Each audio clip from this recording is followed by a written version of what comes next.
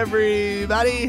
Hi, guys. Well, from beautiful Salt Lake City, Utah, It's Thank God I'm Atheist. the podcast. I'm Frank Feldman. And I'm Dan Beecher. And coming up on the show today, Dan, we've got an interview with a woman by the name of Teresa English, who ran for public office. It's our continuing series on trying to get atheists, non-believers out there running for office. Yeah, and so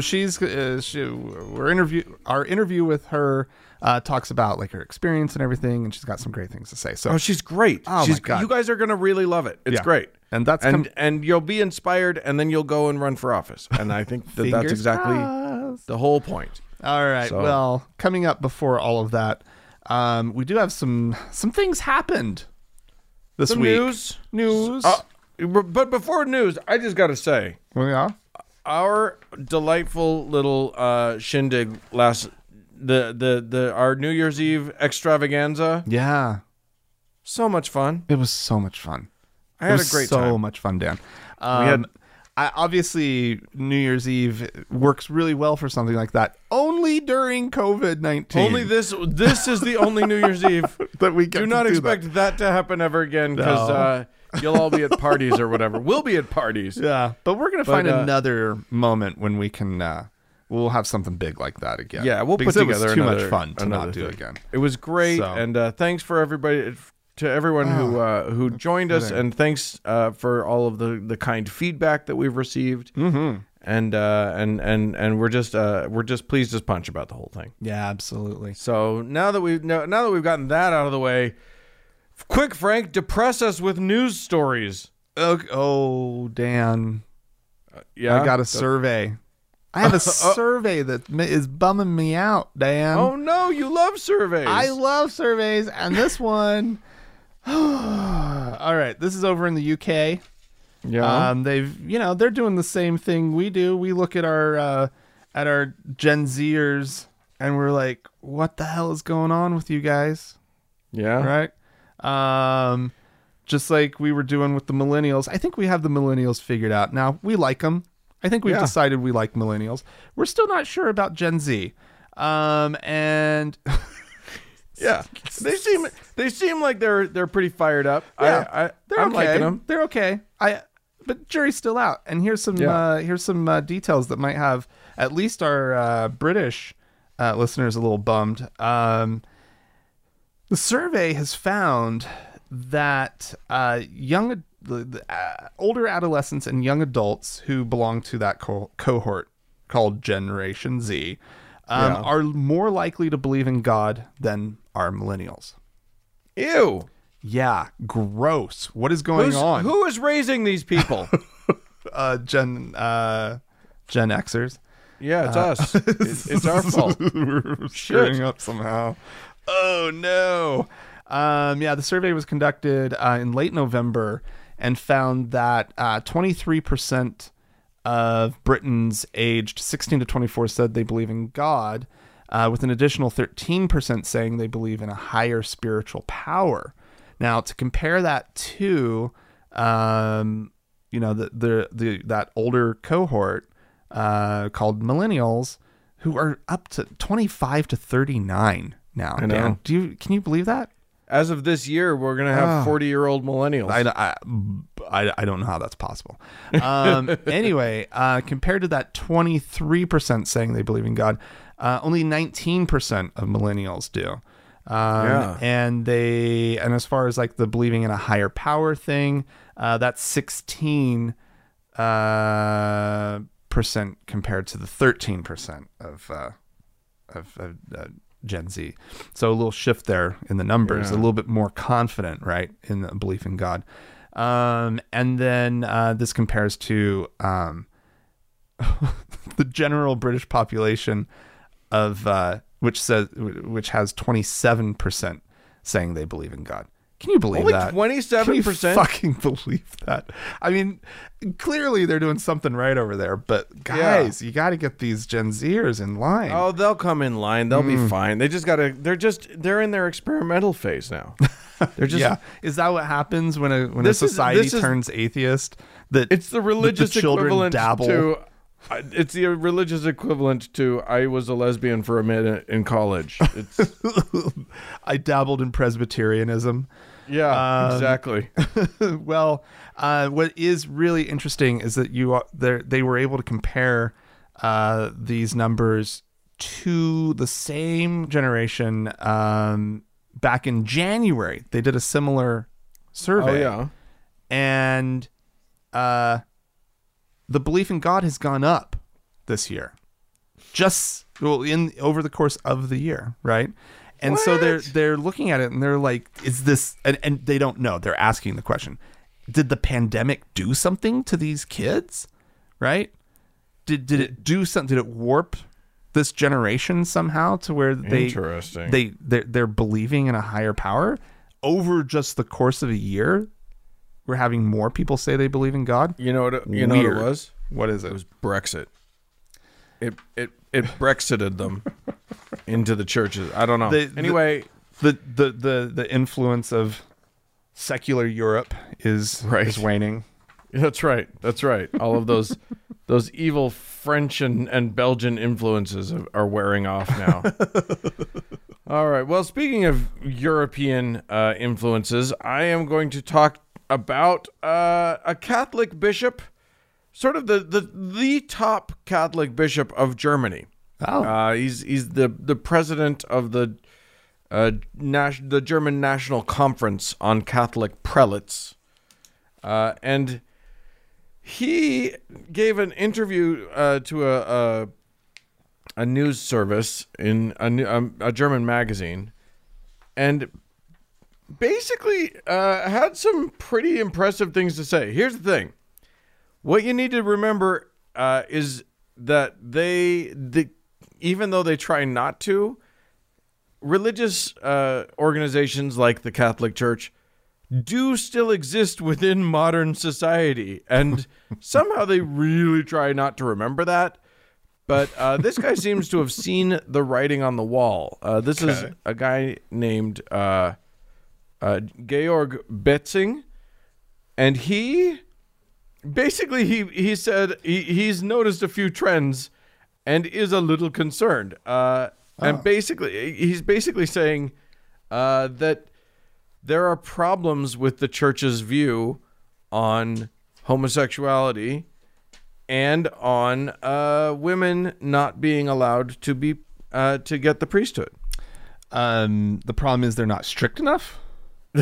Right. No, that's that. I can think of other German Catholics that would say that, but no, not this one. He hasn't presented any solutions to the problem.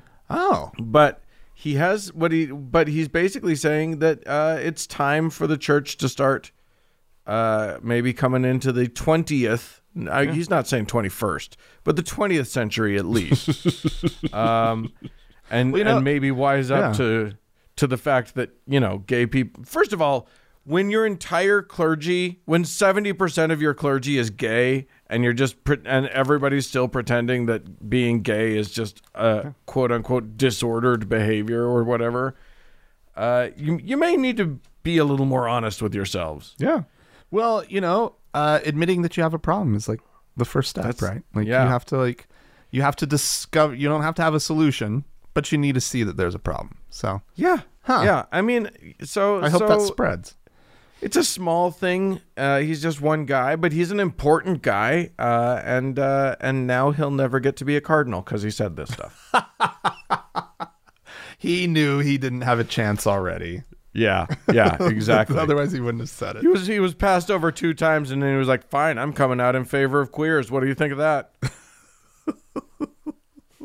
It's a risky gambit. Let's see how it plays for him. Yeah, exactly. So, all right. Well, I kind of have a people doing the right thing story as well. Oh, kind of. Well, it is just a sunny day for us all. Yeah. I mean, ultimately, it's about people doing the wrong thing, but at least there are some people who did the right thing, and those people are officials from the state of New Mexico who have fined 2 mega churches $10,000 each for their Christmas Eve services last Religious week. oppression! I know. I know. The Legacy Church and Calvary Church in Albuquerque, New Mexico, both had packed Christmas Eve services. You fucking assholes. And they were posting on social media, and so there's like tons of fucking evidence. And the state was just like, fuck no. New Mexico Governor Michelle Lujan Grisham condemned the churches with her spokesperson saying they violated the state public health order and common sense. These two churches and their leaders endangered the lives, livelihoods, and health of not only their parishioners, but their entire communities. Yes, that is correct. However, I'm just glad they're actually saying it in no uncertain terms. They're not like hedging or hemming and hawing about it. Yeah, exactly. However, these churches are,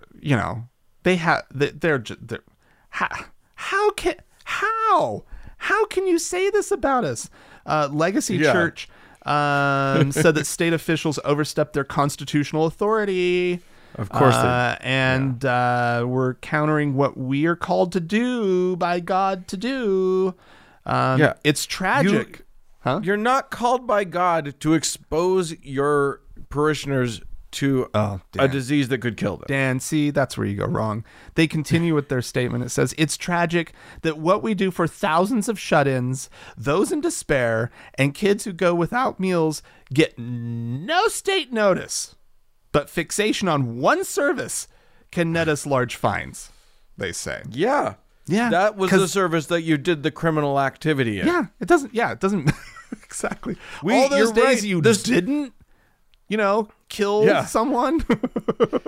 It takes just one time. It's like crying to a cop about, what about yesterday when I wasn't stealing a car? Where were you then to appreciate me?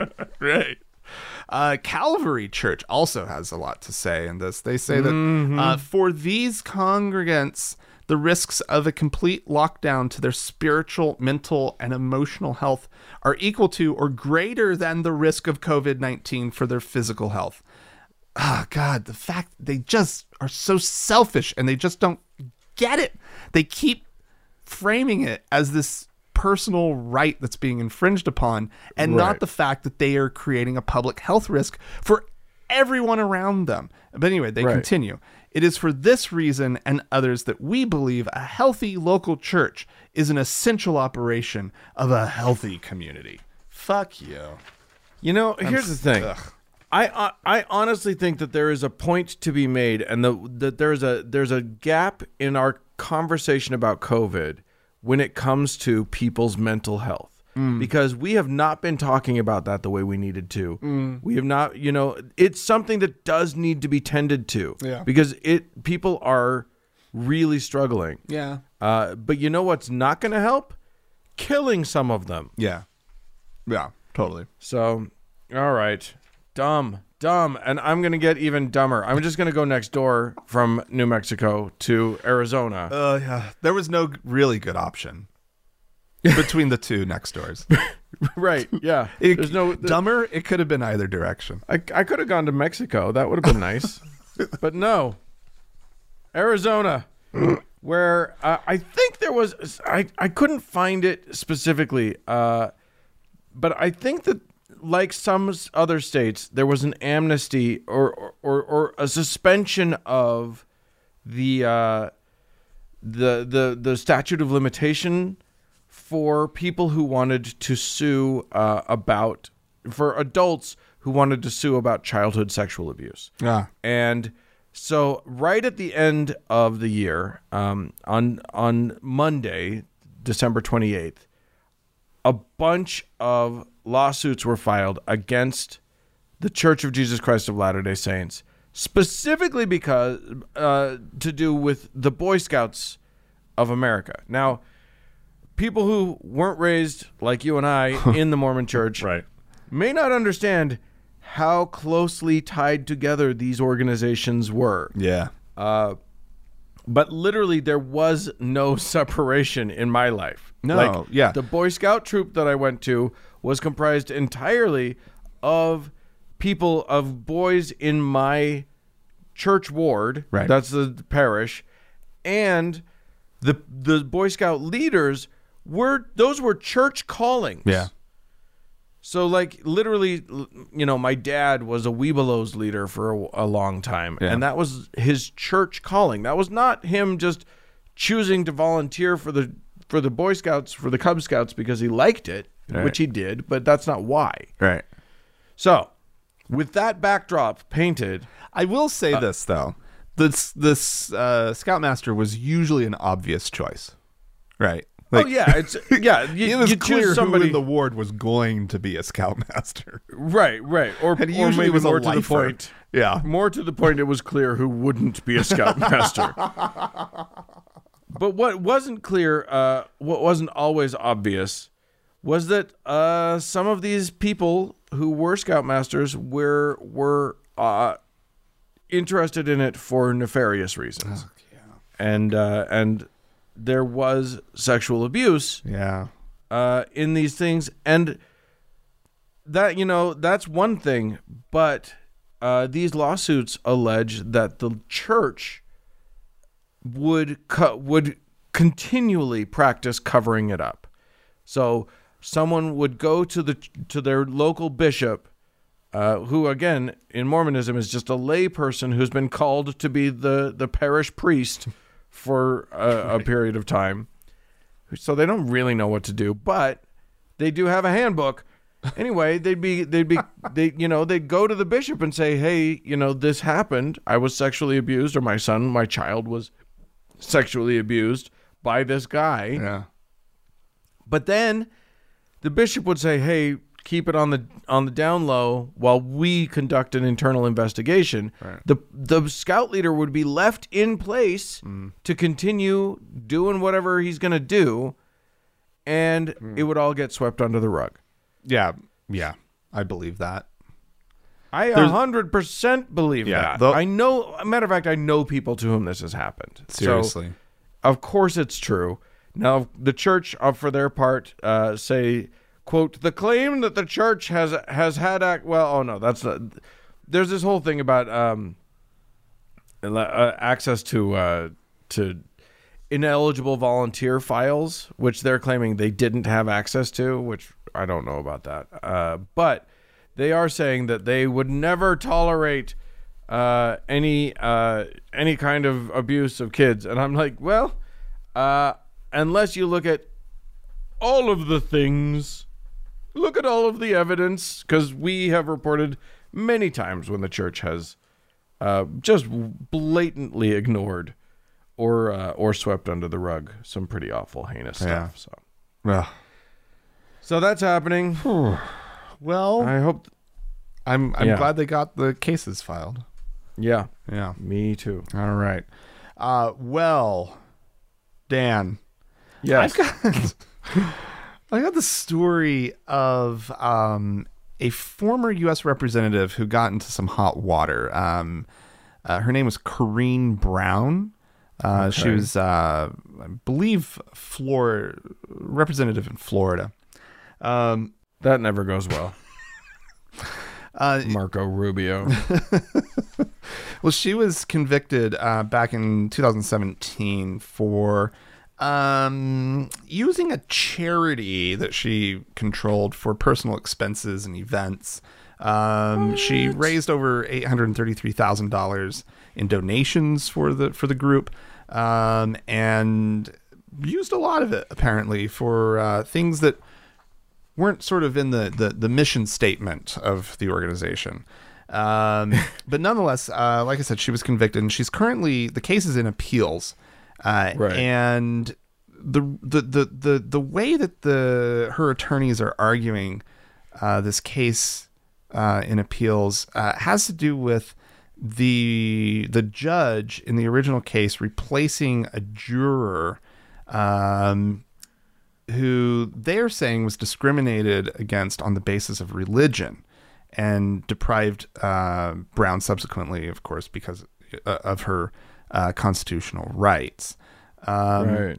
So, okay, so let's get into this. Why did the judge dismiss this juror? Oh, it could be that before the jury even started deliberations on the case, the juror admitted that the Holy Spirit had told him that Brown was not guilty of all the charges. Oh dear. And that is the best kind of evidence that you can get. So, the rest of the jurors, obviously, they went through deliberations and convicted her, found her guilty, because she, probably did all these things. But the good old Holy Spirit said no.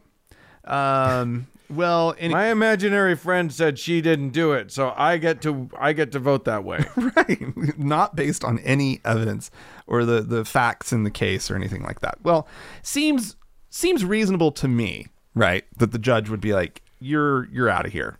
You're done. However, these federal prosecutors in the case are saying that this juror, who is known as Juror 13, had decided the case based on something other than the evidence, blah, blah, blah, like we were just saying, right? Right. And that he had done so without participating in the crucible of deliberation with his fellow jurors. So the issue is not whether jurors can seek or receive spiritual guidance. Of course they can. There's nothing wrong with belief in answered prayers or in answered prayers themselves, the prosecutors wrote. But something wrong, is incorrect. Sure, right. But legally speaking, right. Okay. But something is wrong when, as the district court found, the answer comes in a form divorced from the evidence and interferes with the juror's duty to deliberate and decide the defendant's guilt or innocence based on the evidence. Right. But her attorneys wrote in response, it is hard to understand the district court's decision as anything other than a holding that relatively abstract religious beliefs are permissible, even useful in assuring that jurors follow their oaths, but more specific religious beliefs, including any notion that the divine could lead a juror to one view of the evidence, are verboten.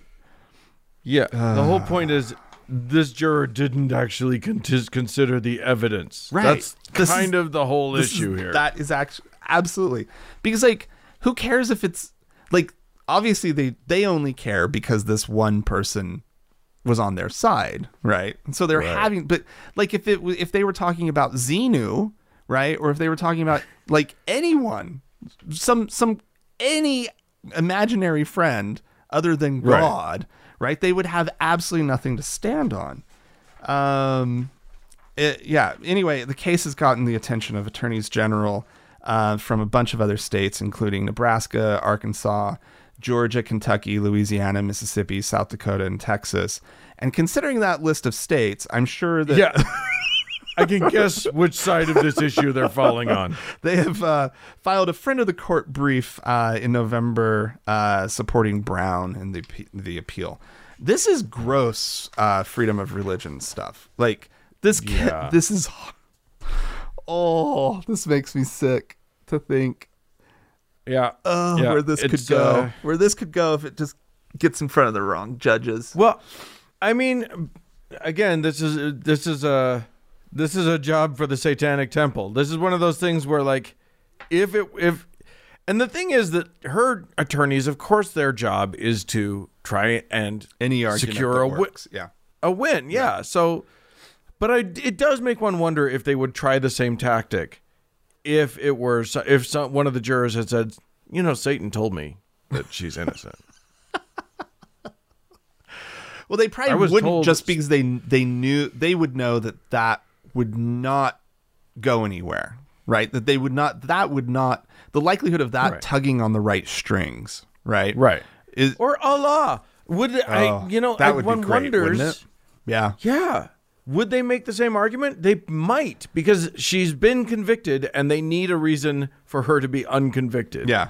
But man, they would be, I guarantee you that amicus brief would be gone. None of those states would be anywhere near that. No kidding. Because they're hypocrites. Yep. Anyway, speaking of hypocrisy. Oh? Here's an interesting story of a group calling out hypocrisy in a way that I'm not expecting. Okay. You had some earlier. I I had some people not, I feel like there's an upswing here. It's 2021. It's a new universe we're living in. I'm just gonna be positive about this whole thing. All right. More than 400 students of Liberty University, that bastion of education, Liberty University, Jerry Falwell's big thing, his project, have signed a petition that is asking for the removal of the association of Liberty University with the Falkirk Foundation. Oh. Now, for those who don't know, or the Falkirk Center, sorry. For those who don't know, the Falkirk Center was founded this year, last year? I'm not sure. Very recently by Jerry Falwell and Charlie Kirk. Now, do you hear it? Boy. Yeah, that's cute. They named it after themselves. That's cute. Falkirk. Yeah, they're really... This is Jerry Falwell Jr., by the way, not senior. Who is now the disgraced former president of Liberty U. But the Falkirk Center is still doing well. And it's basically a conservative political think tank. Mm-hmm. The concept Light of on thinking might... Yeah. But it's a tank. They got themselves a tank for sure. Anyway, it's basically just been sort of a pro-Trump, just crazy place, right. A place of craziness. And these students, like I said, over 400 current and recently graduated students have signed this petition to say, look, this is actually...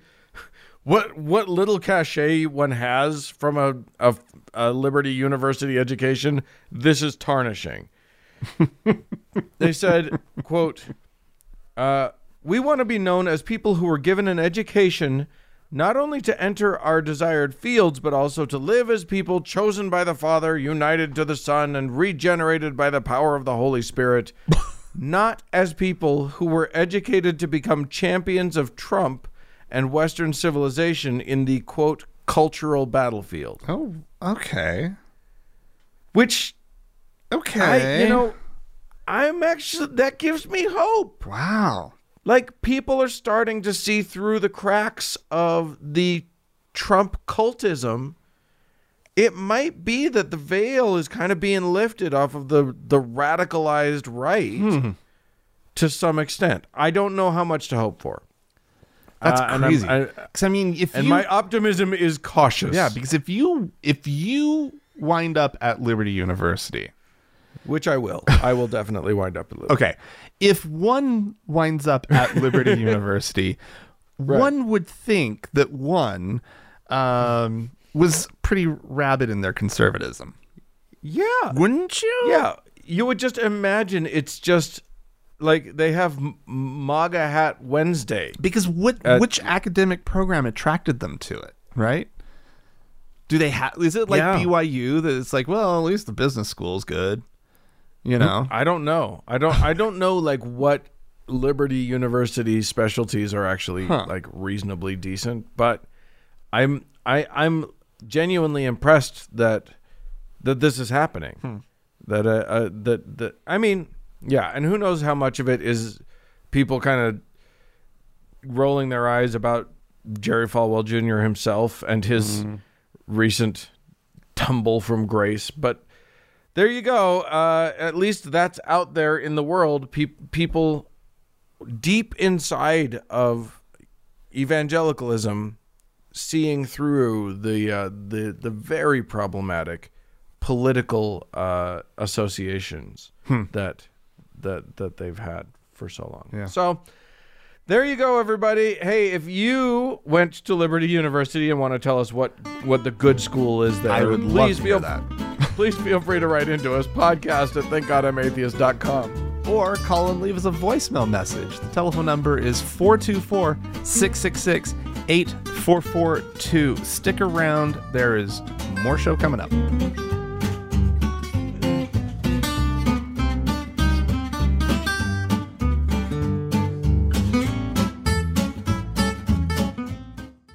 Hey, Dan. Hey. Here's a voice that we've unfortunately come to know on the show. One Mr. E.W. Jackson. Yeah. Nice guy. He's a nice guy. Don't you think he's... that rare breed of black pastor who's super into Trump and Trumpism and all of that sort of thing. It's a delightful thing when you get... Look, anyone who's into Trump is joyful. But when you're really into somebody who's very much in favor of your own oppression, that is just perfection. So here's E.W. Jackson talking about our upcoming president and comparing him, which he's not convinced about, by the way. Of course, comparing him to. I'm not convinced. Here we go. Oh, who could be convinced at this point? All right, here we go. When he stood up and said, as according to some at least, I've never called him this, but many are calling him president-elect. This is the first time I've even used those words, believe me, because I don't believe he is. But many do, and many are already submitting it to his authority and believing that this is the next president of the United States. I'm not yet. I'm not convinced. He was pronouncing a curse on this nation. The darkest days of COVID are ahead of us, not behind us. Well, then what's the vaccine all about? What is this stuff? We keep learning more and more about the disease. What is that all about? What are all the lockdowns all about? So what, are we going to be locked down for the next 2 or 3 years or something? I mean, what you know, people don't understand. A leader can either curse or bless that which he leads. And we've had a president for the last 4 years. People can like him. They can say whatever they want to say. For the last 4 years, and I'm not talking about what he said about other people and to other people and all that. For the last 4 years, President Donald J. Trump has blessed America. I love America, he says. I love our country. It's a beautiful country. We're going to make America great again. We're going to put America first. America is going to succeed. America is going to grow. America is going to thrive. America is going to prosper. He has blessed this country for the last 4 years. The words of his mouth have been blessing. And Joe Biden is not even in office yet, and he's already pronouncing curses on our country. You know, God. when I don't know what to say. Like, it's just I'm tired. You know what I mean? I am just tired of all of this nonsense.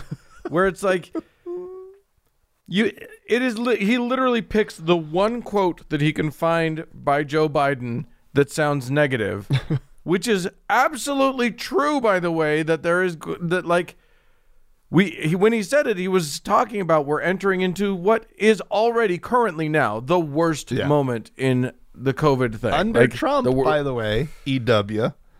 Yeah. Like, how do you think we got here, you know, with this guy who's blessing us so much? Huh. Right. Although I will say this about E.W. Jackson. He is correct in that if you ignore all of the things that Donald Trump has done that's bad, you know how he said, like, you know, I'm not talking about the things he said about the people or, you know, all that sort of thing. If you ignore everything that's shitty about that guy. Oh, he's a great guy. He has said some nice things like, I love America. He has said that. You have to script it. You have to put it on his teleprompter, but he will say it. Oh, my God. How these people. How have we gotten to this point, Dan? Oh, we're almost there. You know what? It's 2021. It's a new lease on life. Everything's great now. Everything's good now. It's all uphill from here. I don't know. We bottomed out, and now it's just whoosh. I don't know, Dan. So far, the beginning of this year is a lot like the end of last year. I'm just gonna say it. Like, I'm sorely disappointed. I had all my hopes riding on it just being better, instantly better, and it's not. Oh, that is a disappointment. That is rough. So far, I have to say, and maybe I'm coming at this a little too soon. I haven't really given the year a chance yet. Yeah, it does feel maybe like have maybe a more open mind. I'm not convinced. Give it. That's all I'm Give saying. it a full 24 hours before you make that call. All right. We had some folks write into us, call into us. So let's start with Allison writing to us from Des Moines, who says, "Hi, Frank and Dan. Your segment about the COVID vaccine really resonated with me. Today is my 3-year anniversary of becoming vegan. I research before I buy any new products because as a vegan, I will do everything as far as practically possible to avoid animal exploitation and cruelty. That said, I will be taking this vaccine as soon as possible, and I don't personally know any vegans that won't be. Medicine is different. When there's an option, I go for the one without animal products, but I never skip any vaccination or medicine that my doctor recommends. Yeah. Religion is so broken.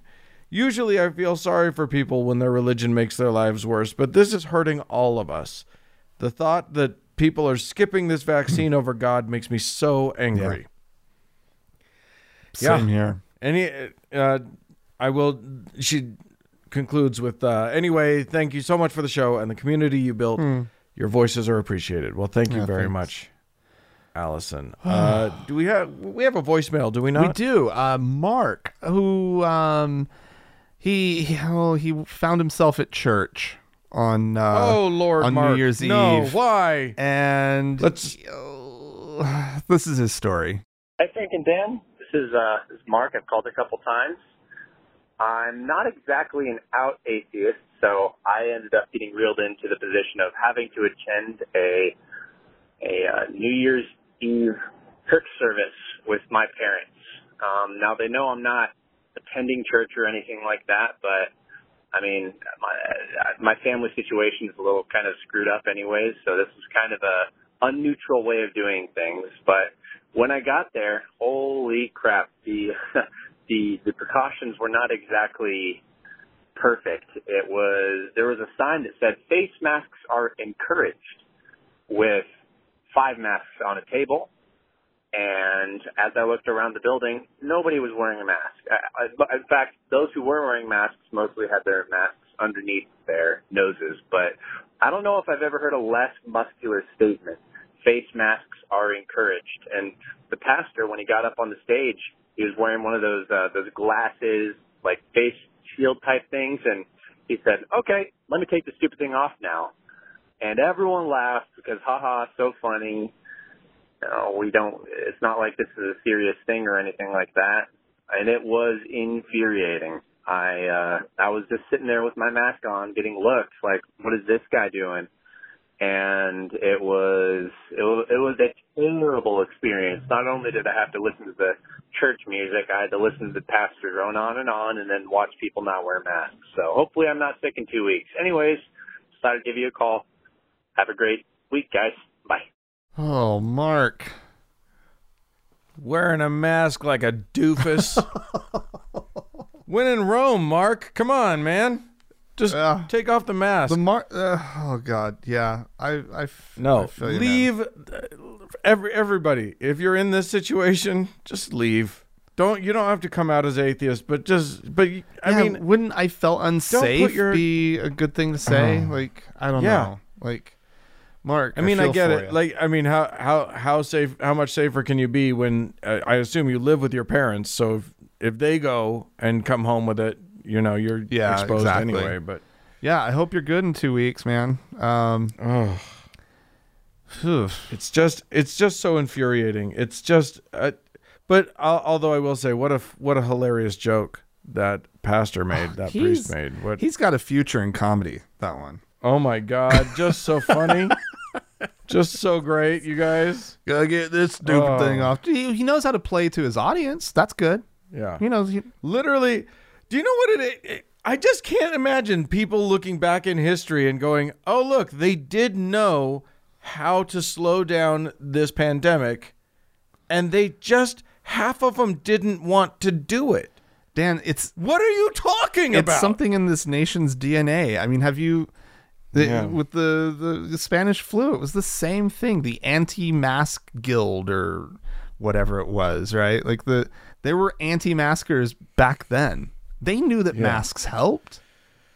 100 years ago, they knew. People, We've made people. no progress, not as a society, right? Like we haven't grown in 100 No. years to be more No. altruistic in our thinking, right? Well, because we can get smarter, we can understand things, like the breadth of human understanding can grow, but that doesn't like make anybody's individual brain any smarter. yeah. That doesn't make them any better at, making good decisions. Anyway, and by the way, everybody, just as a public service announcement, if your mask is below your nose, you're not wearing a mask. Yeah. Just so you know, you're not wearing the mask. So if it's below your nose, pull it up. Cover your nose. Otherwise, you're not actually doing it, and you might as well just take it off. Yeah. Also the one where it's just on your chin. That does nothing. Yeah. Well, literally, it I protects your chin. don't even know how you could think it's doing something. Like, I can see why you think I think maybe that's a just fuck your you. mouth covered. You're probably right about that. But Yeah. anyway. Anyway, cover your nose and your mouth with your mask. Wear your mask. Sasha and Sherry wrote into us. Nice. Hi, guys. We're currently enjoying. They were writing while enjoying the New Year's Eve live stream. Wow. And just want to say a huge thank you to you both, as well as all the guests who have appeared on the fun show. As former Born in Jehovah's Witnesses, your podcast and those of the guests you had on have literally been a lifeline during our awakening and exit from our cult. Thank you for helping us reclaim our lives and live our happy, authentic selves. We're also volunteer workers with the RFR, which is the recovering from religion. Fantastic. So it was amazing to see Dr. Daryl on the show too. Thanks again, guys. It's a privilege to be supporters of the work you do. Happy New Year from Sydney, Australia. Amazing. That's fantastic. And again, So cool. Again, if you missed the live stream, you missed something. It was good. They got to watch the show during the day in Australia. I am jealous. Yeah. Like, next year we should do it from Australia. Yes. So that but do the same time zones we just did now. So we don't. There you go. So we can like get to bed at a decent hour and all Yeah. that stuff. But oh my God, that was fun, Dan. I continually try to reach out to our Australian listeners and say, look, put together some funds and bring us out there. We'll, Not right now. Normally, obviously. I'd be immediately on the plane, but You actually had to cancel a trip to Australia because of this fucking we pandemic. were 2 weeks away from our vacation in Australia when COVID hit. When the international lockdown happened. Yeah. Yeah. Fucking bummer. So disappointing. Not great. Anyway. Not great. Well, Dan, we have people to thank, right? We do have some people to thank. I'll start us Okay. off. First of all, Veronica gave us both a one-time donation, which is very generous, and then also signed up to do a monthly donation. Oh So, my God. Veronica, thank you so That's much. I awesome. hope you intended to do both of those things because you did it. So, Veronica, I officially welcome you into the Melchizedek priesthood. Oh. Which office? Let's make her a priest. Nope, wrong. I'm gonna- You got it all confused there. Melchizedek is the elder's high priest. I know. Yeah. You're right. I'm not even thinking. And look, we did a long live stream yesterday. I'm amazed my brain works at all. You're an elder. We're gonna make you an elder, Veronica. Hooray Fantastic. for you! Congratulations. And then also Donna, thank you so much for your Oh, one-time Donna, thank donation. We'll make Donna a priest. Nice. You're a priest, Donna. That's wonderful. Welcome to the fold. Yeah. And over on Patreon, Dan, we have. I'm just gonna go with S. To Okay. thank.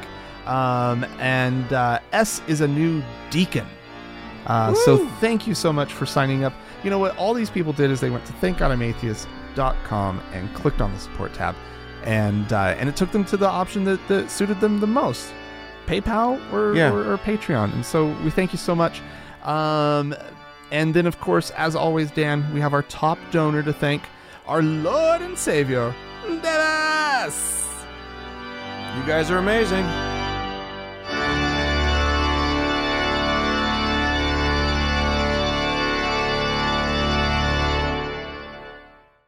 Hey, Dan. Hey. We have a guest that's going to be coming on in just a secend. Thank God, because we are awful. So having someone else on is always a treat. Her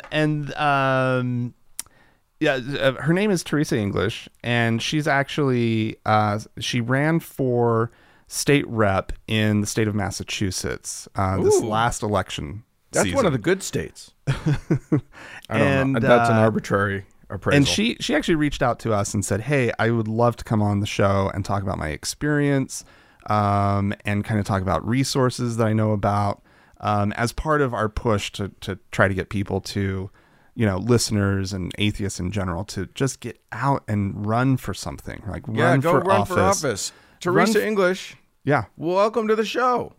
Thank you both for having me. This is wonderful to be able to talk to you guys and hopefully encourage other people to do great things. Yeah. Absolutely. I'm just going to assume that it was not us that inspired you to run for office because we came in too late. But tell us about. I will say that I have been listening to the two of you for years, and running for office is something I only did this year.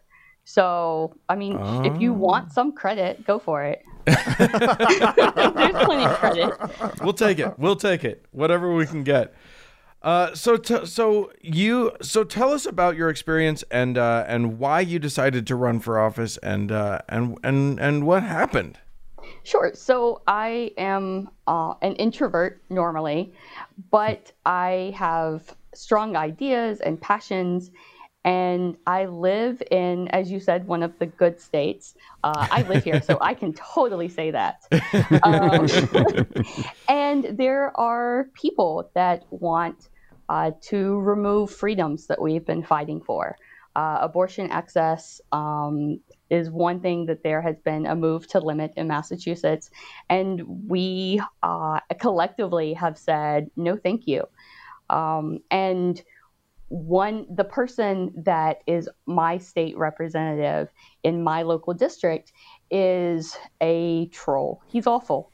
And he has scared a lot of people into not running against him.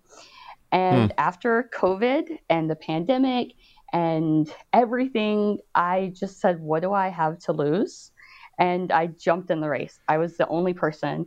And it seemed like the scariest thing I could have ever possibly have done, but it turned out not to be as awful as I thought it might be.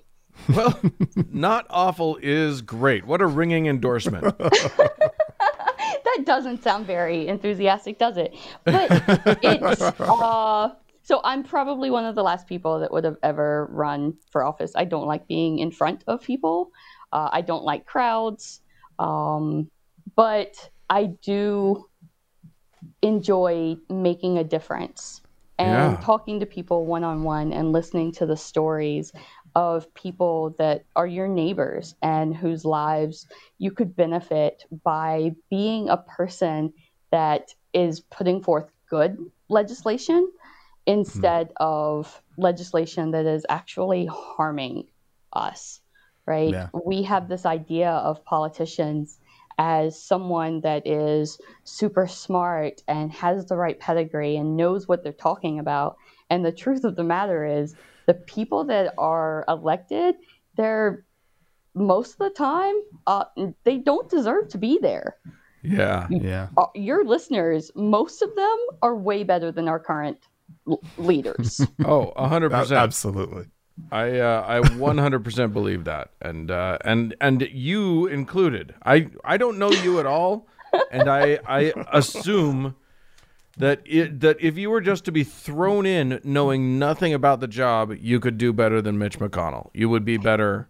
Yeah. So yeah, except I actually reached out to the librarians and said, "Hey, here's this job I'm thinking about doing.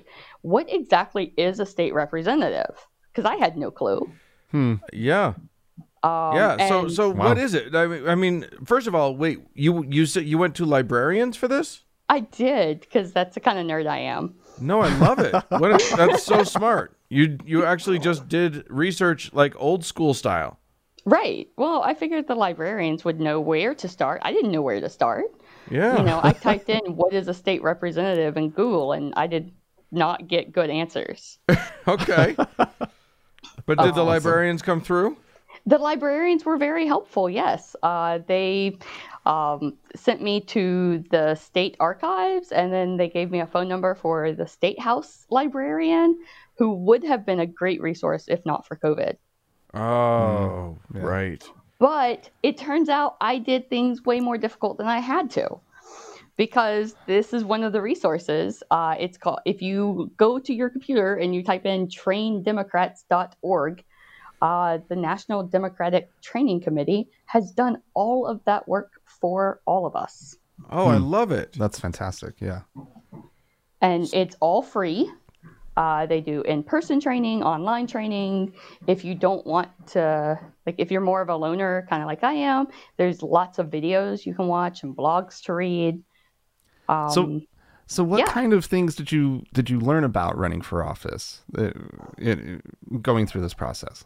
Yeah, so one of the things that I had no clue about was even how to be a candidate, right? Yeah. I know how to be myself, but getting out in front of people and learning like how to do a mailer, how to ask people for money. Yeah. Even what a campaign manager is and whether or not you need one. Like the gap of knowledge that I had back in March and June, because I actually announced in July, so it was a really short campaign. Yeah, that did not give you much time. It did not. Not in American terms, anyway. There are other countries where that's plenty, but... Right. I think it was plenty. There are already people talking about the 2022 cycle, and that is too far away. Yeah. But so for me, the gaps of knowledge I had were really big. But for some people, they might already have a network of friends and family where they live.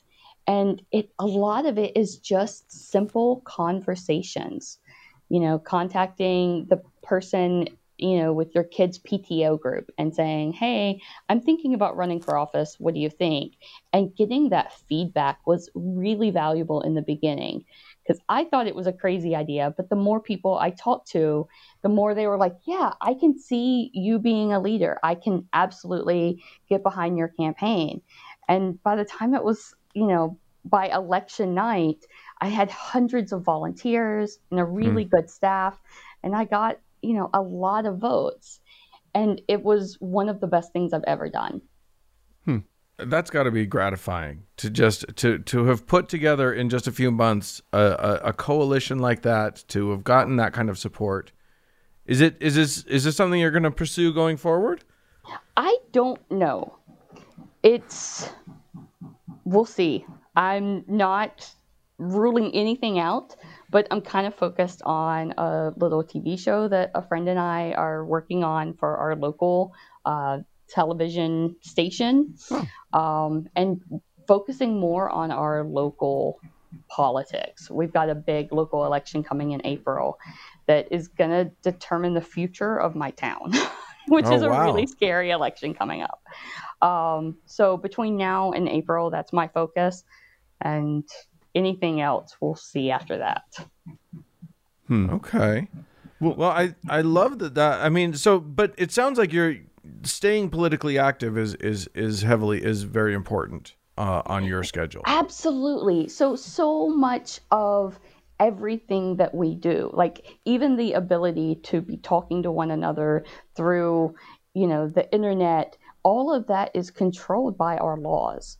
And our laws are determined by the people that we elect to these offices. So I support broadband access for my community and across the country. Rural access to broadband is really one of the impediments to democracy.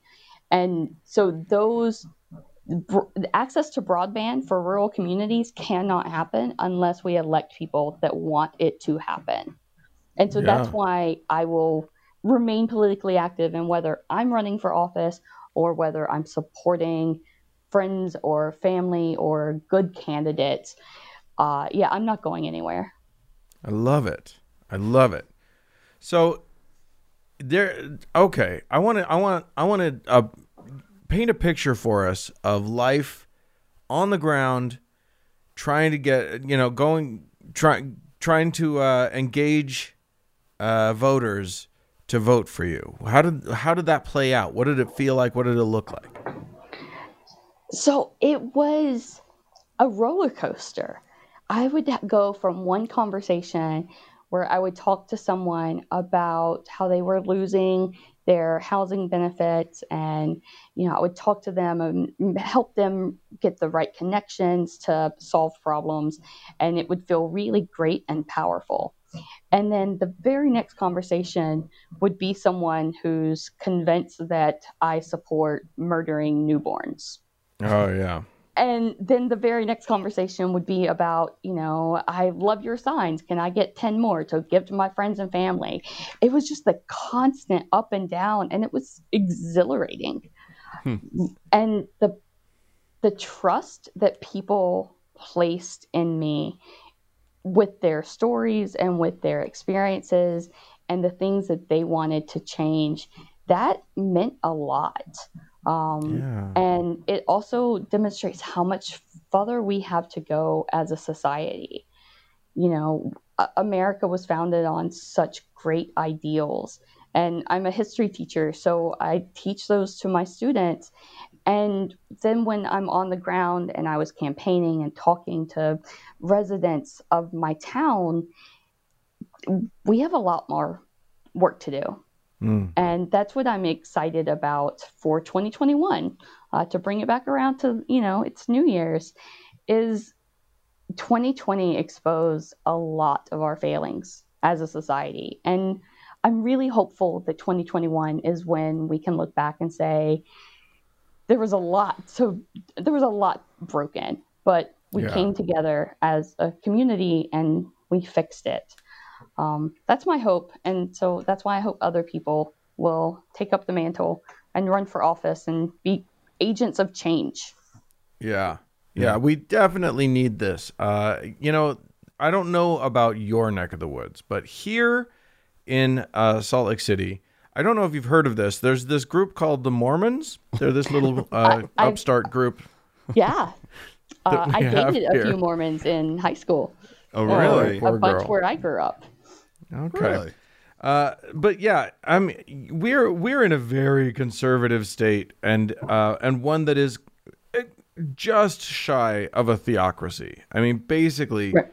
there is this one organization where if they say jump, the entire state legislature just says how high. So right. It's really important to us to have more visible atheists and non-theists out there running for office. Were you openly non-theistic as you ran for your office? Did religious issues come up? How did you deal with that? Person asked. Okay. Since moving to Massachusetts, I have been openly an atheist. We left Georgia. Our friends and family knew, but it's not exactly something I went around, saying out loud in Georgia. Right. But once we moved up here, it was like, I don't care. And neither does anyone else. And neither does anyone else. That's the thing. We are a member of what the locals call the hippie church. But it's a Unitarian Universalist church. Sure. That there's no religion. Right. Around Christmas time, things get a little Christian-y, but that's about it. So that provided some cover for anyone that might have asked. But no one asked, and I would have been 100% honest if anyone had asked. Yeah. Well, I think that it's wonderful that you're out there fighting this good fight, and it sounds like, because I'll be honest with you, when I imagine campaigning, when I imagine going out there and trying to become a politician to join that fray, it sounds exhausting. It sounds like there's just so much work to be done, never enough hours in the day. Like, I just imagine being wiped out. But what I don't imagine is the exhilaration that you're describing. And I think if you're not getting the exhilaration, then maybe you're not doing it right. I love that thought. So my inspirations were people like Andrew Yang, Stacey Abrams, people who have fun and remain authentic to themselves while they're campaigning. And that's a lot of what we did. I stayed away from doing the types of events or fundraisers that I would have been bored to tears at, because it would have been obvious, you know. And if I don't want to be there, how can I convince anyone else? I love that. Yeah, I love that. It's because the product is you that you're selling, you got to be you. Right. That authenticity. First of all, it's so rare in politics. Everybody's trying to be what they think everybody wants them to be. So what a refreshing thing it must have been for people to go to your events and just meet a real person. Yeah. And it's felt so strange to be, to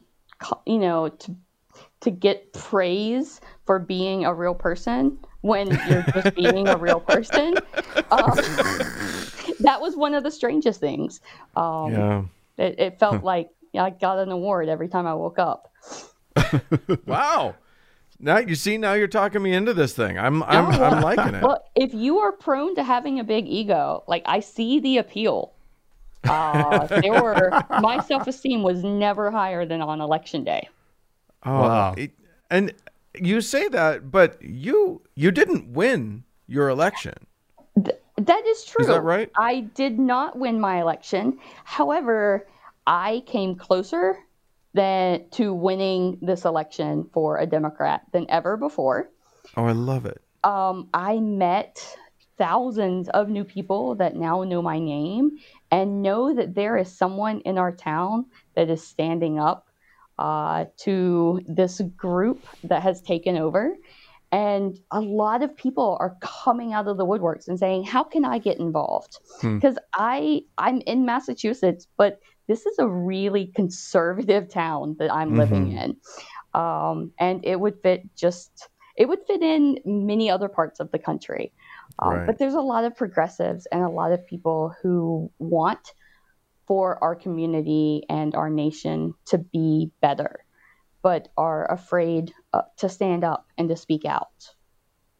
Yeah. Well, I just think I think it's great. I think if you can walk away from from an election where you didn't even win, but walk away feeling that good about yourself and about what you achieved, I think that's the inspiration that we need. I think that's, like, we don't need to win all of the elections. We just need to be fighting the good fight. Yeah. Right.